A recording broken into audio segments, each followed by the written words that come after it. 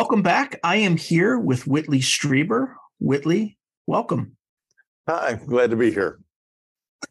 Okay, so I'm going to start this interview a little bit differently than I have in the past. So when I scheduled this interview with you, I think a few days before when you agreed to the interview, it was about 40, 41 degrees outside. I usually go out at night, look up at the sky, see nothing except stars. And as I came in, I closed the door and I saw a white moth. And I thought, it's 41 degrees. It's kind of cold for a white moth to be there, but there may be some significance to this. It might just be a coincidence, but I just kind of logged it. Then we subsequently scheduled an interview, and this was in February. Okay. So as I'm doing research for this interview, I watch a documentary called The Visitors that you appeared in. And there's a story you relate about you and your late wife, about the afterlife and how she would appear to you. And it turned out it was a white moth, and it happened in February. And I thought it was a very strange synchronicity, or it's just coincidence. It's more of a synchronicity than you think. It's not a coincidence, I wouldn't think. I'll tell you, I'll get into why. Well, first, to understand the white moth, you have to go to the book, The Afterlife Revolution, which I wrote with Anne after she passed on. She returned, but not directly to me at first. She returned to friends, and I would get these calls from friends saying, Whitley, I just heard Anne's voice. She was asking me to call you and tell you that she was okay. And I realized after a while, I remembered we'd made a pact when we were very young. It wasn't something I thought about. And looking back, I can barely remember it even now, but I'm pretty sure we did, that the first one who passed away would try to get a hold of the other one by reaching friends first, because we were both much too skeptical. If she had contacted me directly, the Afterlife Revolution would never have been written, because I would have assumed it was my imagination. But after quite a number of these incidents, it was not possible to believe it was my imagination. And so I learned how to communicate with her, basically. And it's nothing special. I guess they call it channeling. And it's not something I'm really very comfortable with doing, but I can do it with her.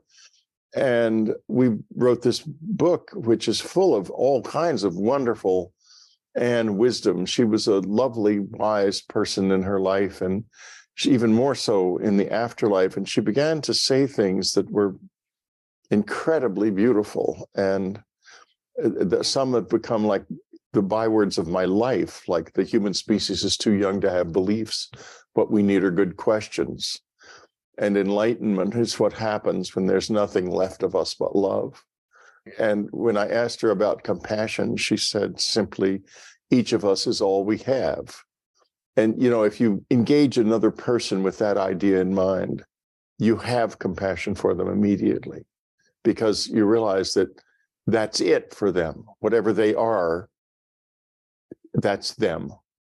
And they are absolutely as alone in that as you are in you. So anyway, the white moth started to appear about a month or so, 2 months after she died, in funny ways. I was at a UFO conference, and suddenly the camera in the living room began to report movement. And I looked, and there was this white moth flying back and forth in front of the camera. And I thought, what is that about? There's no moths in there, and the place is completely sealed. I mean, I'm away, you know, all the doors and windows are closed. So a psychic at the conference says, it's not an ordinary white moth. I don't know what to tell you about it, but it's not an ordinary white moth, because it kept coming back and flying back and forth in front of the camera. Then I was giving a speech and talking about Anne, and suddenly during the speech, my phone buzzed with a sound indicating that there was movement in the apartment. And, I was made to be giving a speech, but when you hear that and your apartment is locked and there's nobody there, you're going to stop and look. Right. So there was the white moth again. And I'd just been talking about Anne. Then I remembered that her favorite short story of mine is called The White Moths. And I began to put two and two together. And it went on like that. And I remember before she died, in January before she passed away in August of 2015, she began to want me to memorize a poem called Song of the Wandering Aengus by W.B. Yeats. And Anne was a very advanced soul. This was long before I knew she was going to die. I mean, I was trying everything to save her. That was what I was totally fixated on at the time. But she knew, and she was already preparing for her afterlife, because there's a line in the poem, some lines in the poem that go like this: when white moths were on the wing and the moth-like stars were flickering out. Anyway, that stanza is in there, and it alerted me to the fact that that's why I thought to myself, she wants me to memorize the poem. I memorized the poem finally. Then the white moth starts appearing. Then I remember this short story, The White Moths. The white moth is Anne. And so I started writing the book in that context. Then after the book was finished, I was invited to the Esalen Institute to do a talk about the book at a conference there. And while I was talking about the book, the white moth appeared in the conference room and started flying around. This was in February. And everybody applauded, of course, because it was such fun. And then Jeremy Vaney, who was a podcaster on our website on Unknown Country, Anne loved his podcast because he's very humorous and he's very skeptical, and she loved all of that stuff. She was not a believer, but she was very much of a good questioner. So she liked Jeremy's work. So we have a banquet finally at the end of the conference. All the conferees are there. And suddenly, in the middle of the banquet room, the white moth appears and started circling everybody. Big white moth in the middle of this conference room. And we all see it, and everybody's laughing and applauding. And the white moth proceeds to land on Jeremy Vaney's head. And it's just perfect Anne humor and love, and the joy of Anne was so completely there. And we're all looking at it. I took a picture of it. In fact, I've got it. Then the white moth jumps off of his head, flies toward the mantelpiece, and just disappears in front of everybody, just is suddenly gone. And that's the white moth. So you saw the white moth in February, especially. That's a certain sign, my friend, that Anne is here. And look at her back there. She's in this conversation. I'm glad she chose to show up, if that's the case. Yeah, it's an honor for both of us. So I thought you'd appreciate it. Here's the second synchronicity. Now, it's not related to Anne, but it's just a weird thing. And I'm going to bring this up as well. So I'm sure you're definitely familiar with Terry Lovelace. Because I know Terry, of course. I've interviewed him. So I interviewed him about a week ago, and he related a story, and we'll get into this in a second, but I want to tell you what the synchronicity is first, about the 432 hertz frequency that showed up on the interview that you did with him that you couldn't figure out where it came from, and you couldn't get it out. Yeah. But I'll ask you about that. I'll ask you about that in a second. So on the interview, we were just talking, and I think it was pre-interview. It may be on the interview. I'd have to review it again. But I was talking about just a conception of time, how to think about time. And an analogy I used is, if you believe it's all happening simultaneously, you can imagine time as a number of radio stations where you're tuning into different frequencies, forward and backward. And, for those kind of interludes where you see some fragment of the past or the future, it's just that tuning, that filter, is wider than it should be, where there's some overlap, right, between different radio frequencies. So anyway, I related that theory or idea of time. Same day, I turn to your YouTube channel and I watch your interview of Malcolm Robinson. And he gives the exact same description of time. Now, I did this, I believe that episode aired a few hours before I was talking to Terry, so there's no way to prove whether or not I saw it beforehand. But I'm swearing to you, I didn't see it beforehand. But I watched it the same day after talking to Terry, and Terry can vouch for my description. But it was just weird, the fact that we would have the exact same concept of an analogy to look at time. I don't know, what do you make anything of that, or is that just raw coincidence, just a common idea that's floated around? Is there such a thing as raw coincidence? I don't know. I think that we live in a weave, and we are moving through this weave, very intricately turning and with the weave as we go along. And the joy of being here is that we don't know our future. One of the first things Anne said after she died was, "This is all a game, Whitley." And it's what she meant was, we are here living destinies with side journeys. In other words, it's mostly destined, but there are things that can happen unexpectedly here. And that's the value of it, because it means that everything that happens to us is new, even though a lot of it isn't actually new. It feels new. It is perceived as new. Time is not duration, that's an illusion. Time is the presence of reality. And when you step out of it, you see that this beautiful universe is not a bunch of stars at all. It's a great carpet woven into infinity. And you immediately, what happens when you have that vision is you fall in love with the weaver in a way that you never knew possible before. Because the weaver is really something. That's for certain. Going back to the 432 hertz frequency, what happened? What happened? You mean, why did it show up? Yeah. What's your theory? You might not know, but I don't have any idea why that sort of thing happens on my show. It's all kinds of things happen. I hope we're talking about the same thing. All kinds of things happen on the show. There's all kinds of sounds and voices. And Dreamland's haunted. It's been haunted for years. So many things like that happen. I'm not even sure I remember what you're talking about. So you had an interview with Terry, and your sound engineer wasn't able to get out this frequency, this 432 hertz frequency. It just showed up.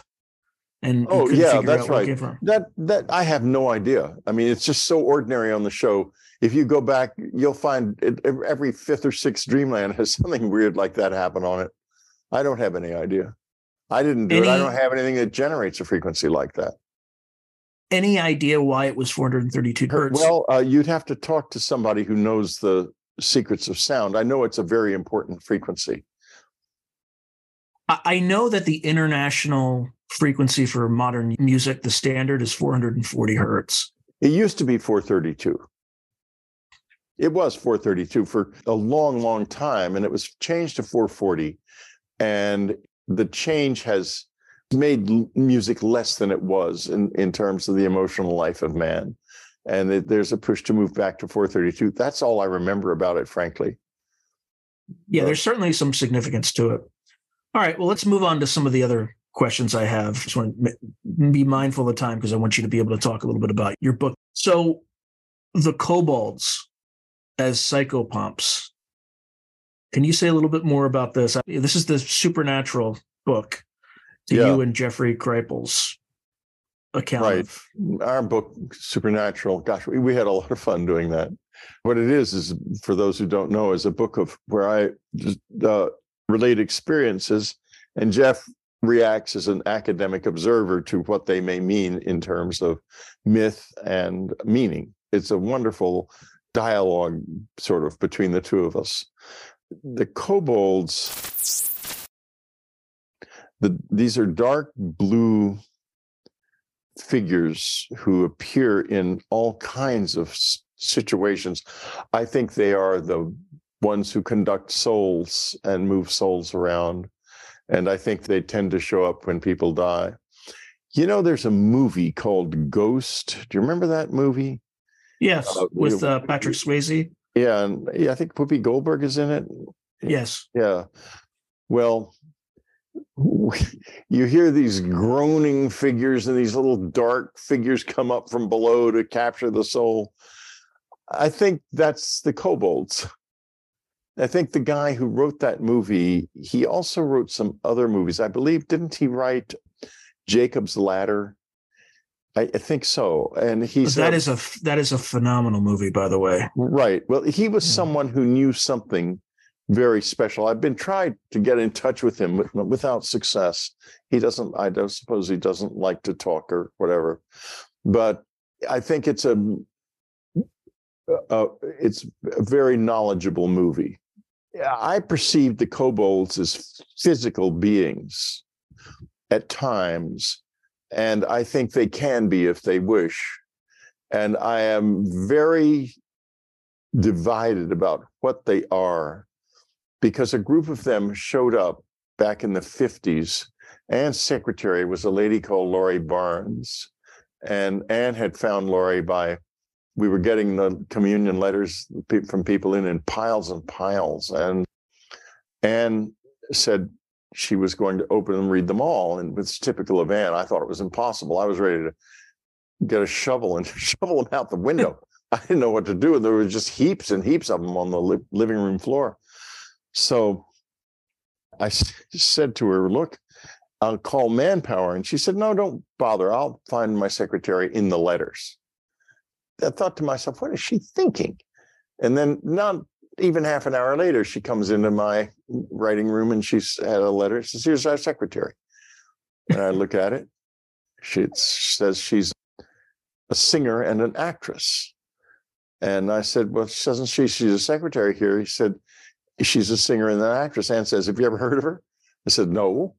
He said, look at her handwriting. That's a professional's handwriting. She's been trained in shorthand and penmanship. She's a secretary and she lives down the street. She came over and she was Anne's secretary for 15 years. And so, wow. Yeah, so she had this experience in the 50s. She's lying in bed about 11 o'clock at night. And you understand, this is the 50s. This is nothing like this in the world, in the news, anywhere. And suddenly she notices movement. She's alone in the house. She's pregnant, very pregnant with her first child. And alone in the house, her husband's out on a gig. He's a pianist.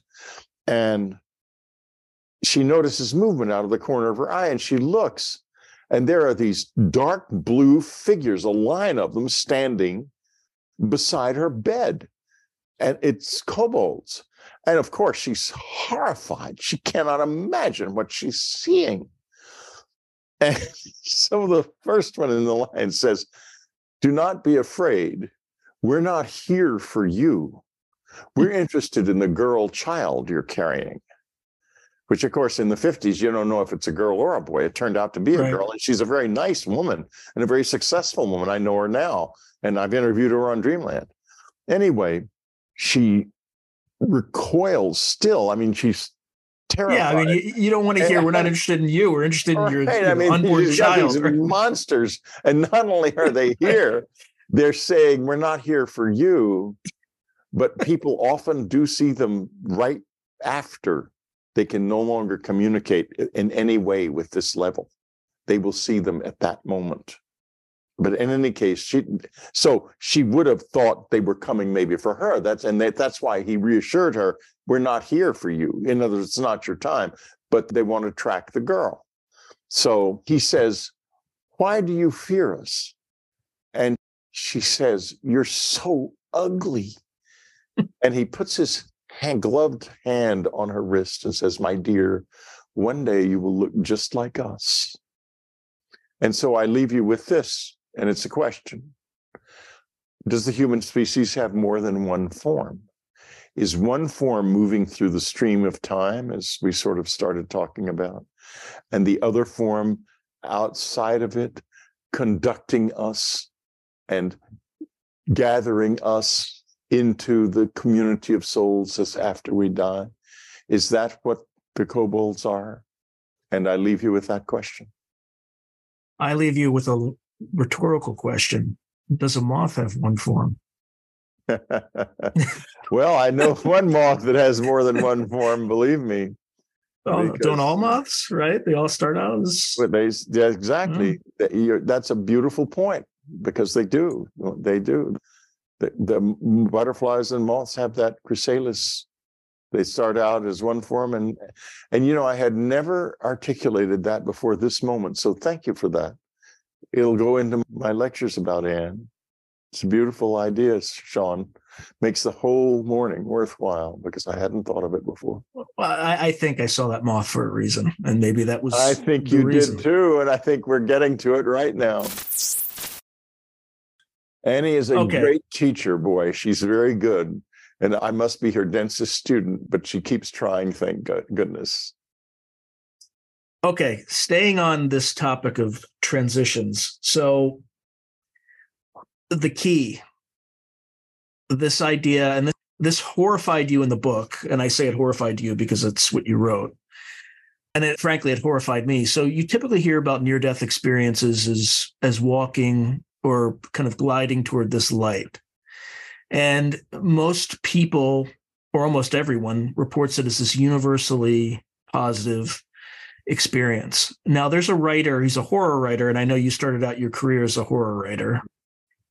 His name's John Langan, and he has a story in one of his anthologies, a short story about that light, except someone who recently dies decides to go a different direction, and it turns out to be something akin to a cosmic bug zapper.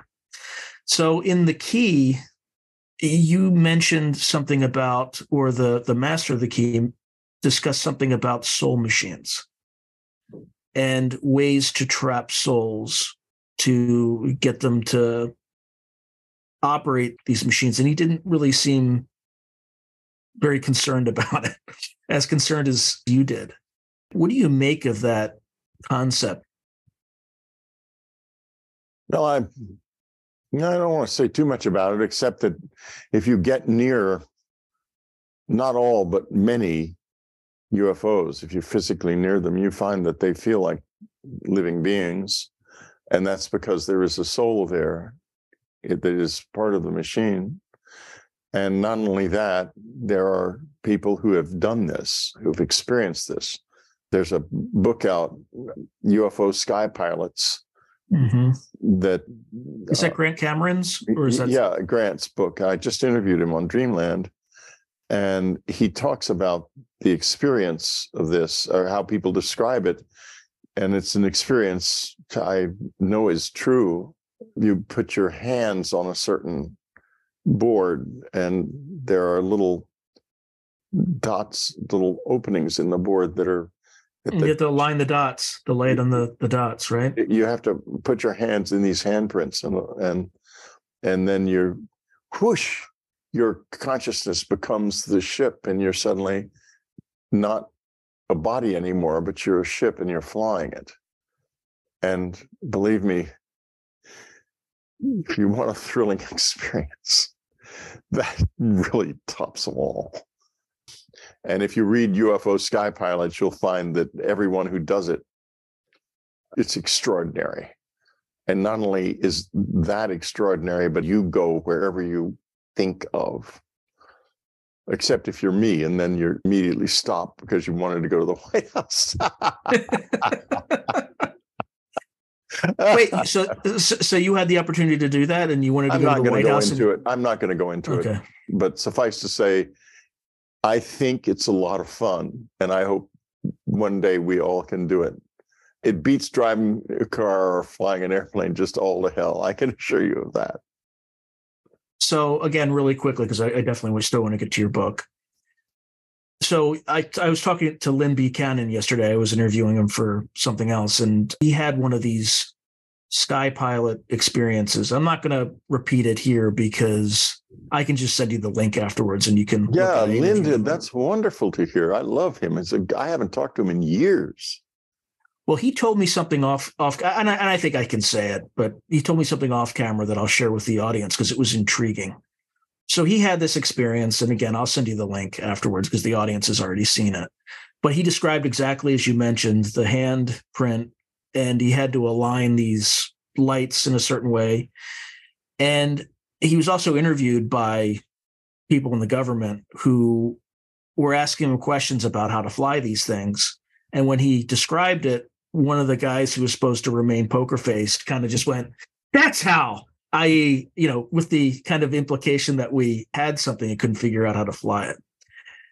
But yesterday, the only reason he remembered this is he went through hypnotic regression, and he had been offered a job to fly one of these things, but kind of said, "Great, I'll go get my wife." And they're like, "You can't ever return if you go on these things." So that's the problem. Exactly. You step across that line and you're on the other side. So in the interview, he mentioned all that. But offline yesterday for a subsequent interview that we did, he said that they also told him that if he changed his mind, there was a way to contact them. And he doesn't remember. He's just like, I wish I could remember as I kind of get older in age and I get tired of this world. When he's finished with his body, he will remember and he will go where he wants to go. It's hard to realize because we're so down here in the deep of this dark place. It's a school and it's a hard one, but the universe is built of joy. It's made of joy. And when you get outside of the time stream and you see yourself as you truly are, most of us are joyous. And then there are some of us who get very embarrassed because they realize that, my God, I've made a complete hash of it. But it's also very forgiving, and never forget that. I mean, we have this in the Western world, especially, we have this fixation on sin and hell and all of that stuff because the Roman Empire was collapsing in the 3rd century AD, and they changed gods from the pantheon of Apollo and Asclepius and Venus and all of those to Jesus because he was working out for the people who followed him. And so Constantine made him the god of all of the Romans, but he wasn't a god. I've got a book called Jesus: A New Vision, which explains exactly what he was and also explains precisely how the resurrection worked, why it was real, and why it was a profoundly human experience. The main thing about Jesus was he was redefining what it is to be a human being and trying to wake us up to this. We didn't wake up. Instead, we turned him into a Roman god, and he still is that to this day. I mean, he must be pissed. I would be. Well, I don't want to go on too much of a tangent, but you mentioned Constantine. And, as a good Catholic and a follower of history, you're familiar with the Battle of Milvian Bridge? Of course. And the shield in the sky? Was it really a shield, or the shield with the cross in the sky? Was it really a shield, or was it something else?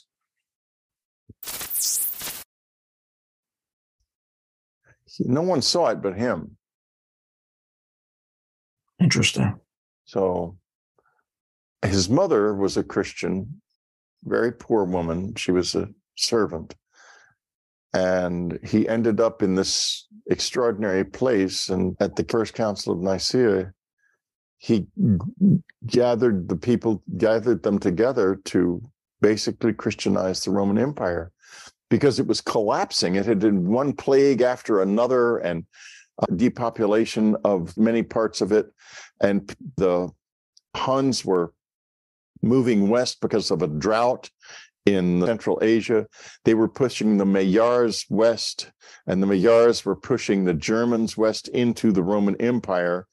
and the Roman Empire was in a terrible drought situation. They had no rain at all, and there was famines. There was terrible inflation. They needed something new.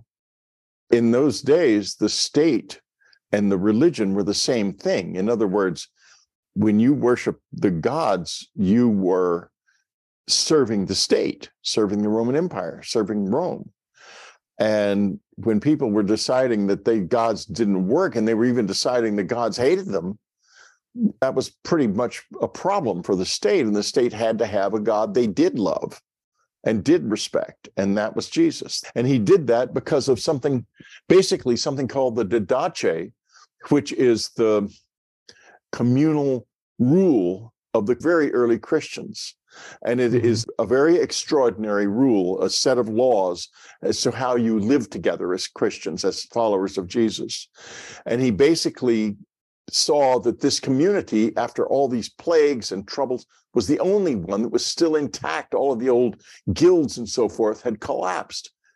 And he thought, I'm going to make this and project this into all of Rome. And he did, and Christianized it. But he also buried Jesus, the teacher, in Jesus, the God. Mm-hmm. Is unfortunate.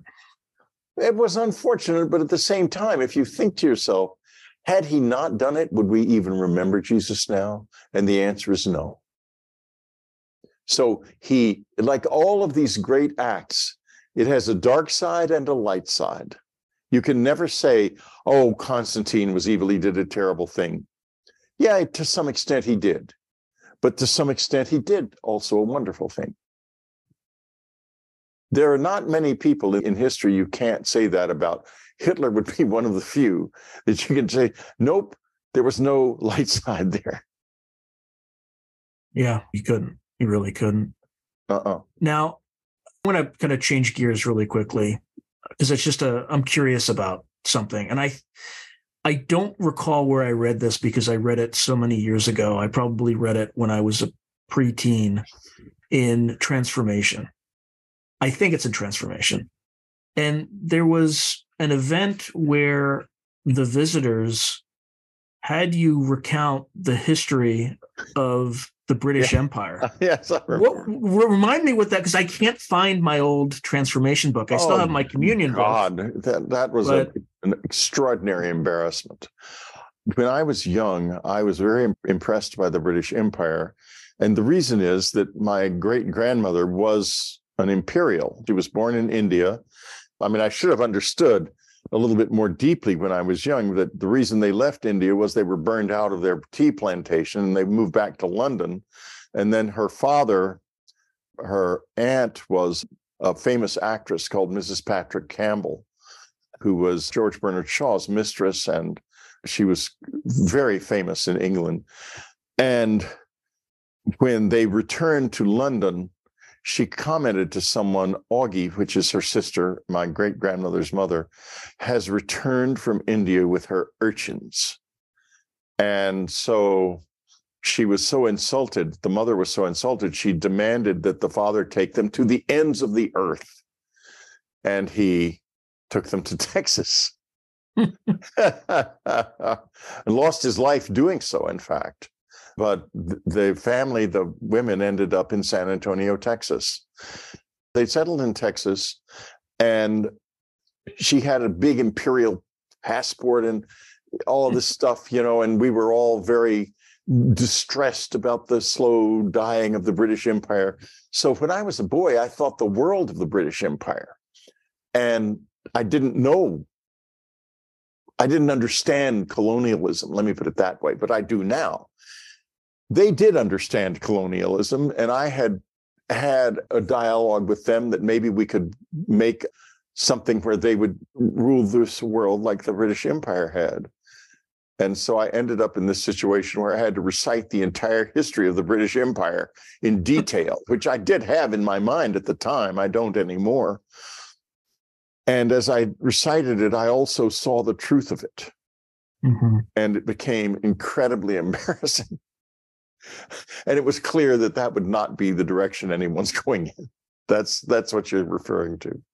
Yeah, and why were they interested in it? Just to teach you that lesson? To teach me that would not be the direction they would go in. If they go in any direction here, if they emerge here, it is not going to be to rule us like imperial overlords.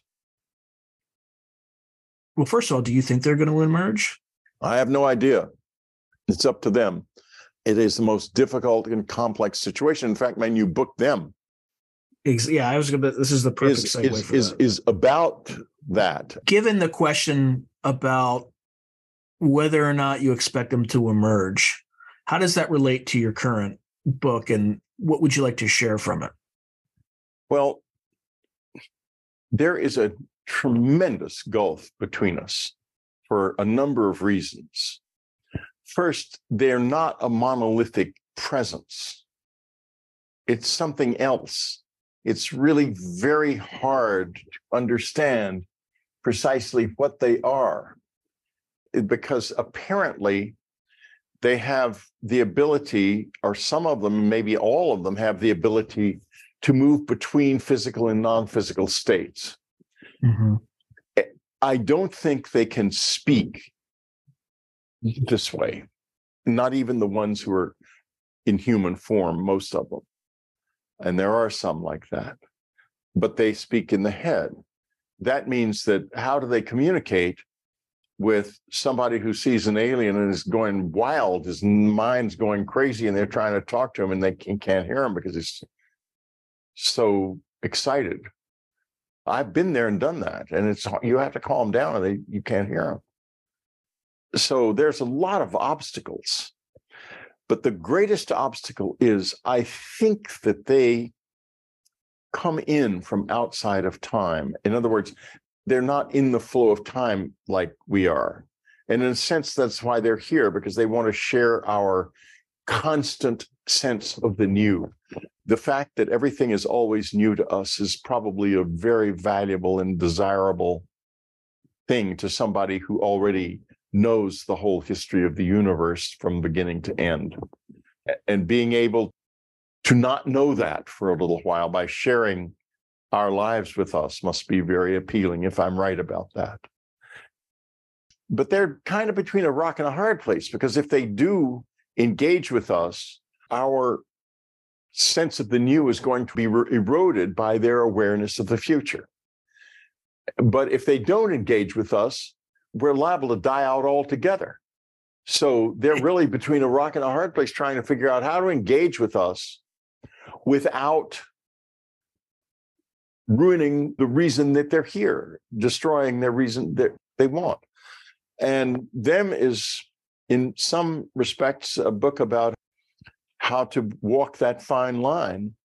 And it's got two parts. The first part is a group of letters from the communion letters that Anne saved, that thousands of them are now in an archive at Rice University, in the Archives of the Impossible there.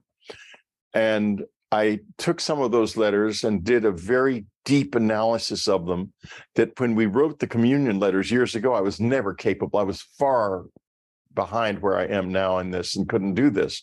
But now this analysis does things like, a woman is given a name and told to remember this name, remember her name. And I understand now the name. They said the name was referred to things in ancient literature. And I found them all. And I found what the name meant. And I couldn't have done that in the past, because I didn't have enough knowledge and I didn't have enough understanding. And then the second part of it is about the military, and about the fact that we shouldn't really blame the government for the secrecy. We do that. Oh my God, they're keeping these secrets. How dare they? They were tricked into doing it. And I show in the book precisely how that was done, because the visitors did not want to emerge. They wanted to warn us about the environment and about the dangers of nuclear war without emerging. But I don't think the warning has been successful, and they're going to have to come closer. So I don't know what they will do, but they will do the absolute minimum they need to galvanize us to save ourselves. And if that ends up being so much that it destroys our value to them, they might just leave. So be aware of that. Let me read a couple of things from the book that'll enlighten you a Absolutely. little bit. Yeah. A huge undertaking is going on here. And to me, it is fantastic that on so many levels, it is being methodically denied and ignored.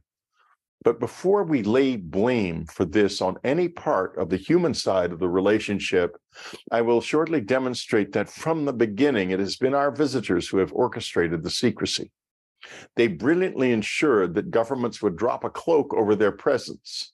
And while they are certainly very clever, their motives for doing this, and therefore the policies and actions they have taken, can most assuredly be understood. And that understanding is in the book, and it's quite clear. Mitch Horowitz wrote a preface. Jacques Vallée volunteered a foreword. In the preface, Mitch says it's the most important book about this subject since Jacques published Passport to Magonia in 1969. And then Jacques obviously agreed because he proceeds to write a foreword. And Jeff Kripal wrote an afterword. A lot of people, Colm Kelleher wrote a nice blurb. Hal Puthoff wrote a blurb. Leslie Kean wrote a blurb.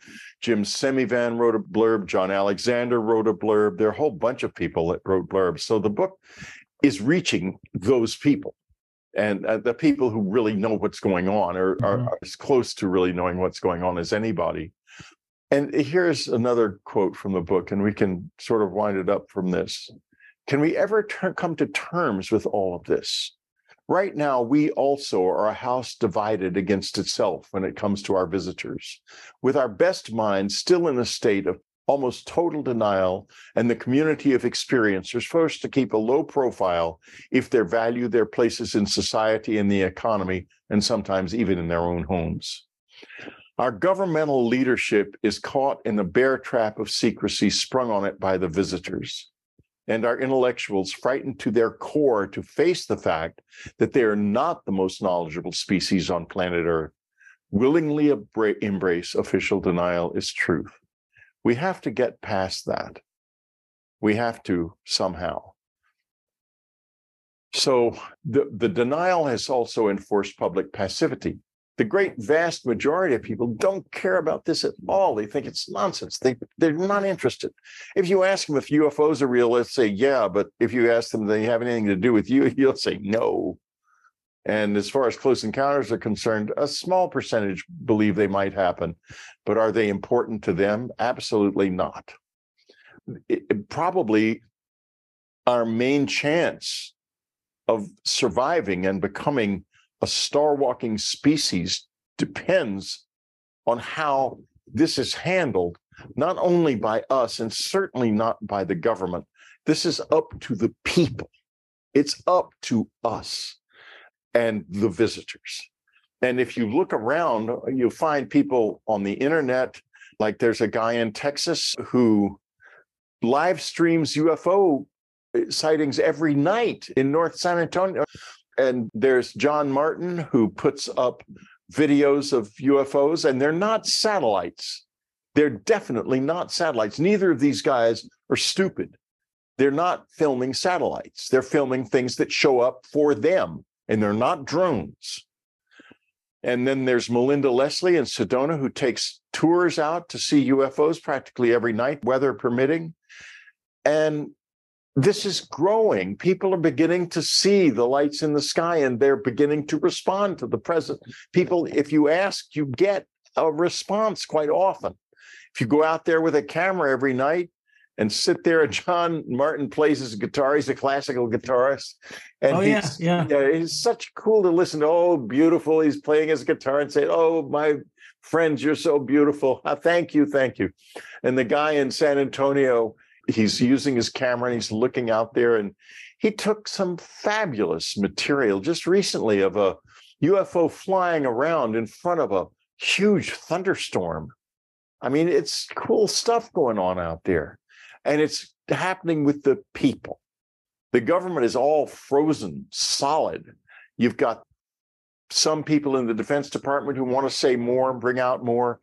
The basic position of the Defense Department is deny, deny, deny, and it's not changing. Sort of what's happening is I think that some of the congressmen are being very quietly briefed about certain things that are the reason that the government can't talk about this. And that gets back to the abductions. And that is the elephant in the room. That they happened.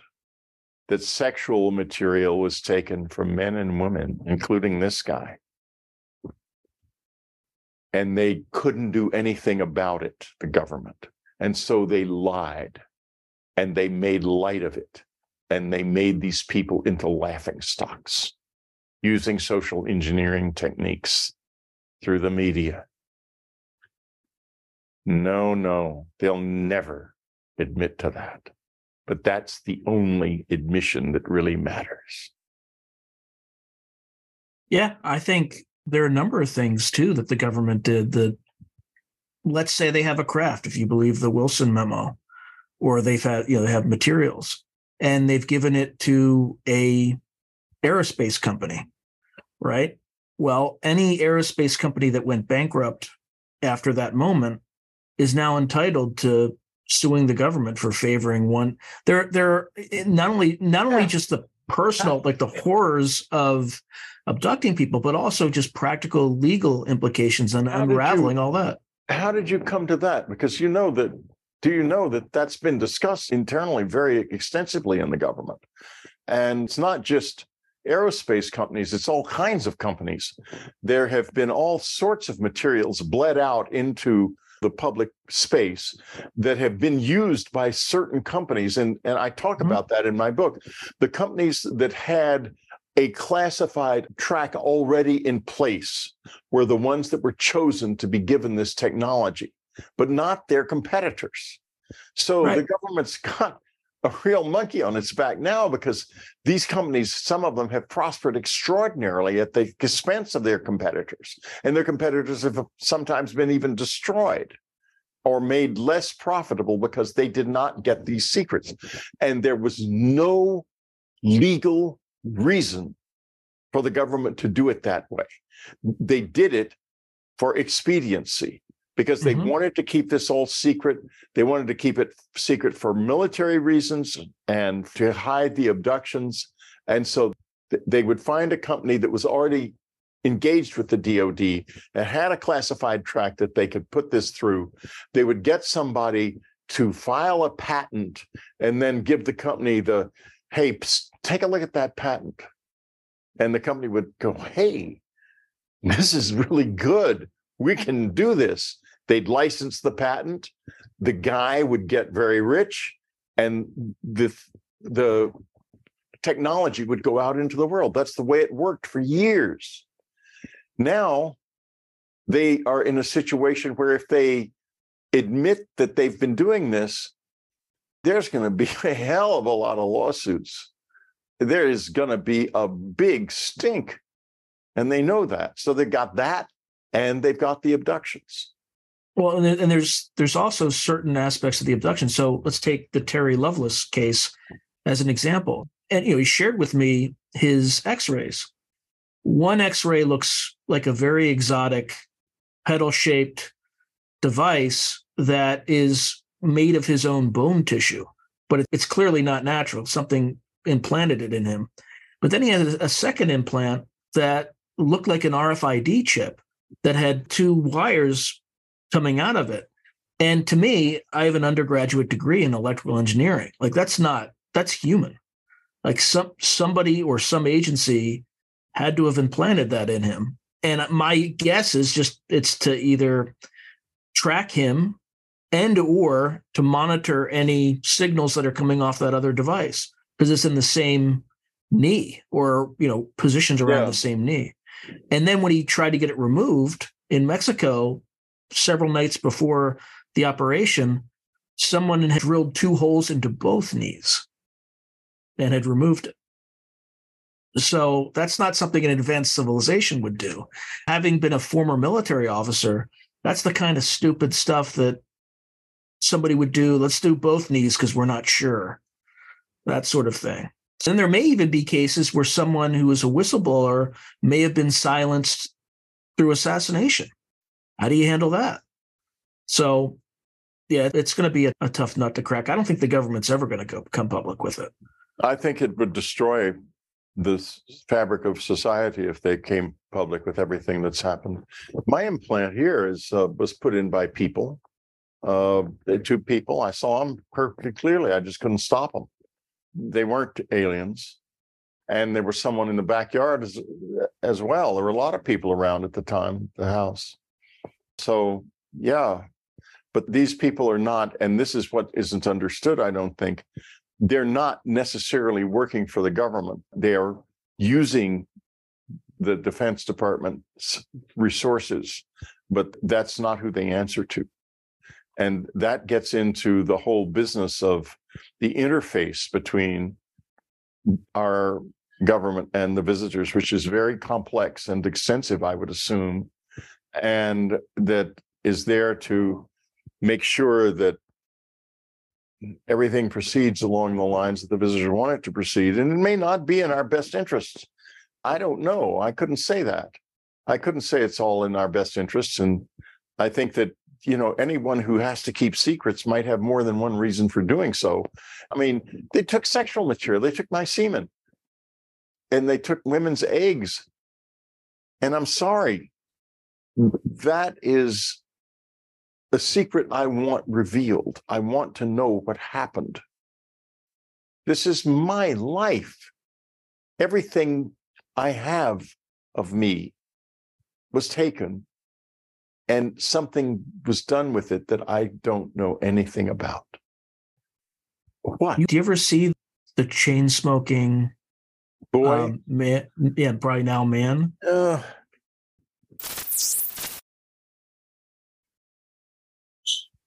I just don't want to go into it. Suffice to say that that's a very big part of this that I'm not really ready to discuss yet. No, I'm not going to discuss that at all. Totally understand.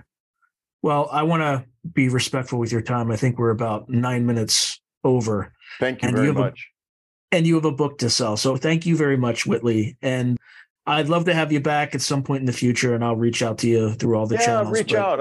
I'm available. I'm horribly difficult to get when I'm writing, but I'm not writing for the next 6 months at least. So I'm available. All right, my friend. Thank you very much. You have a fantastic day. It was a great interview, Sean, and I appreciate it very much. Thank you, Whitley. If you enjoyed this video, please click on like, subscribe, and the notification button so that you're alerted anytime I post something new.